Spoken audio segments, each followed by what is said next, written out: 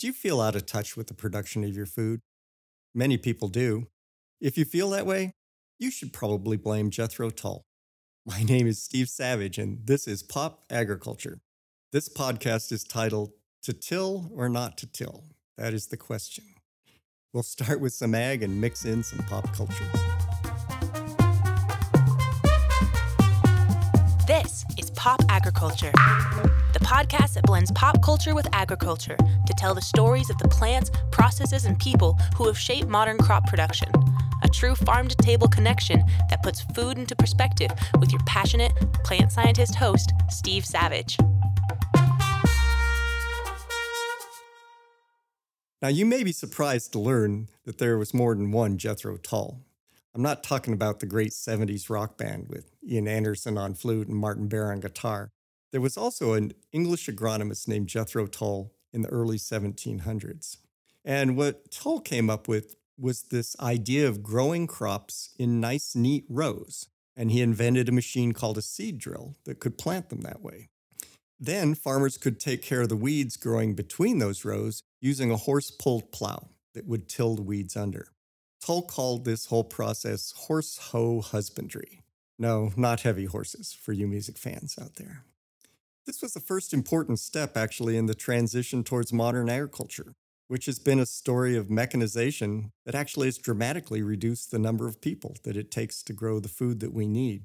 There are times when we romanticize old farming methods, but trust me, hand weeding was never an attractive part of the farming lifestyle, nor is it for the parts of the world where that's still the way things are done today. And it's kind of interesting to look at U.S. Census data to track this trend. In 1790, 90% of the U.S. population was directly involved in farming. Now, in 1900, the farm population reached a peak of 30 million people in the U.S., but by that time, that was only 40% of the U.S. population. Today, it's actually something around 1% of Americans that are directly involved in farming. So Jethro Tull's ideas and the mechanization that he started really have enabled people to pursue all sorts of other careers other than working in farming. In many ways, we should actually thank Jethro Tull for that, not blame him. But this tillage-based agricultural system that developed really did create some problems. Now, before the westward expansion in the U.S. and Canada in the 19th century, much of the middle of the continent was covered with what's called a tall grass prairie ecosystem. This was a biome that had been there for thousands of years and had been slowly building up the quality of the soil. So when the settlers came into this region, what they found was rich, deep, high-quality soil. And with the help of the plow and power from animals and later from tractors, they were able to convert that prairie into some very productive farmland that actually serves a major function feeding the world today. However, this taming of the prairie was very dependent on mechanical tillage of the soil. And over time, that tillage process began to degrade the quality of the soil.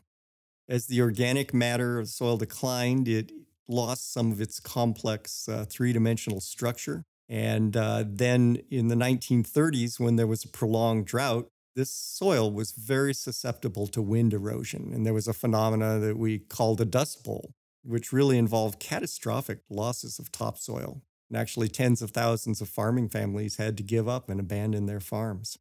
Fairly rapidly, in 1935, Congress passed a law that set up something called the Soil Conservation Service to help farmers find solutions. And they found some things. They worked on contour plowing, making sure that you plowed in a direction that was sort of correspond to the topography of the land. They worked on better crop rotations, on cover crops, a variety of things. And by the 40s, people were actually beginning to question the whole wisdom of tillage. Probably most famously, a guy named Edward Faulkner in 1943 wrote a book called Plowman's Folly.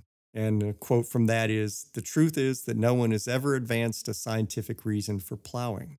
Well, maybe there wasn't a scientific reason, but there were a lot of practical reasons that people depended on it. It was, as we mentioned, the way you controlled the weeds. At the end of the season, the farmers would turn under the residue of the crop, the stalks and leaves and things that were left after harvest. And then in the spring, they would prepare a nice seed bed for the next crop to be planted into. Well, that was the system. But in the early 1960s, some researchers and some innovative farmers started experimenting with an idea of what they called no-till farming. And in that system, what they would do is at the end of the growing season, you would just leave the residue from the previous crop laying on the surface of the ground, maybe chop it up a little bit, but just left there on the surface. If you think about it, in a natural ecosystem, there's nothing that tills the growth from one season underground. It just lays on top of the soil.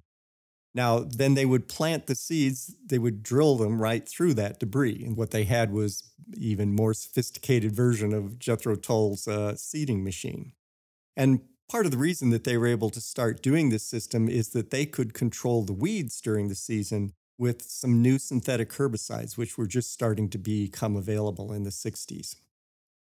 Well, it wasn't easy, and not a lot of people were doing it, but the farmers that did manage to make a no-till system work started to see some real benefits. First of all, those residues that were left protected the ground from wind erosion and from rain or snowmelt runoff.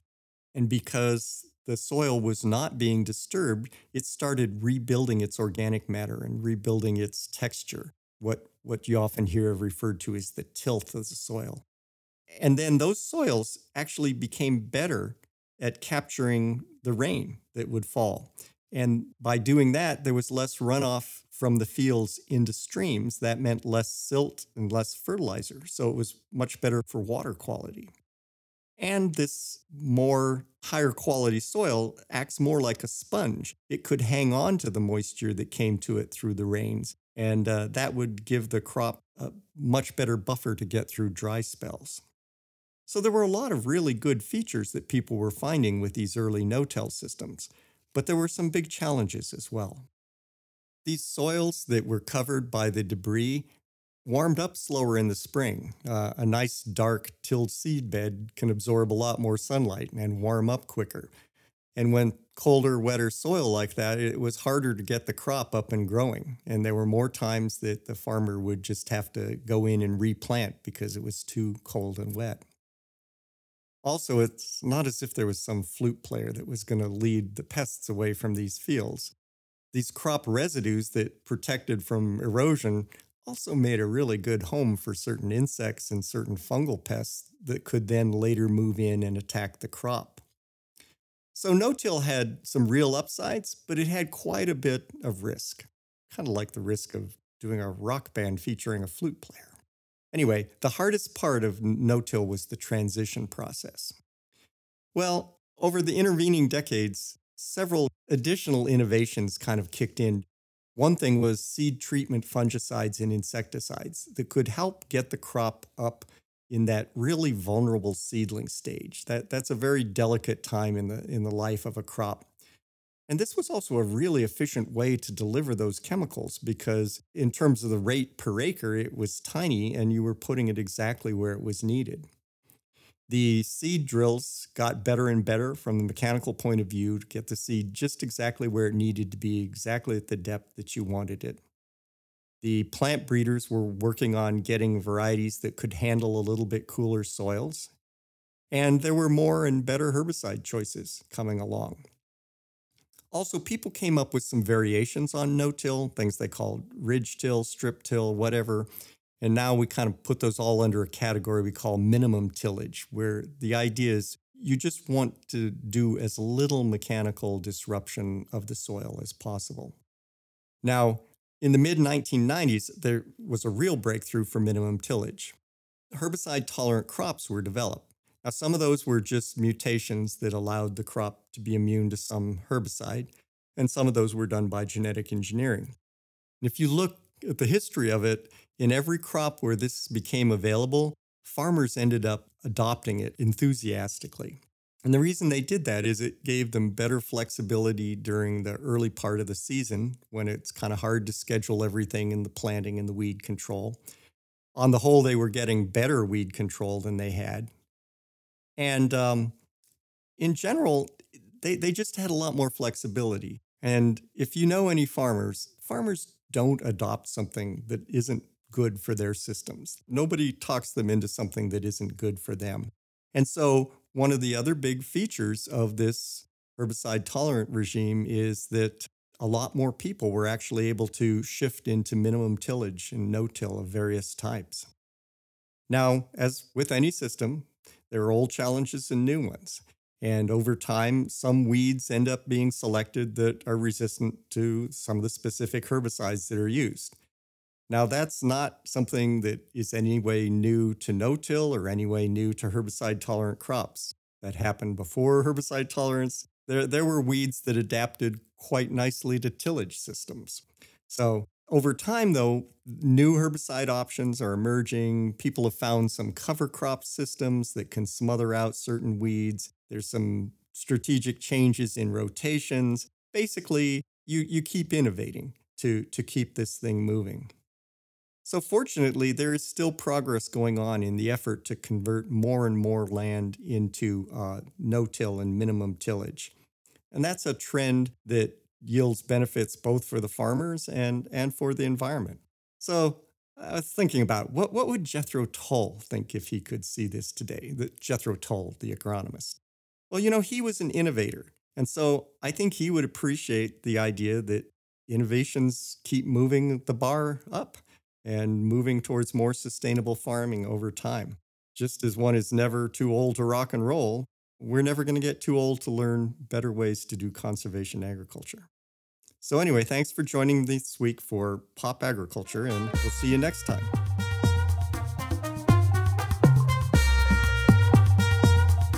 You can follow me on Twitter @GrapeDoc, @GRAPEDOC, and visit my blog at www.popagriculture.com.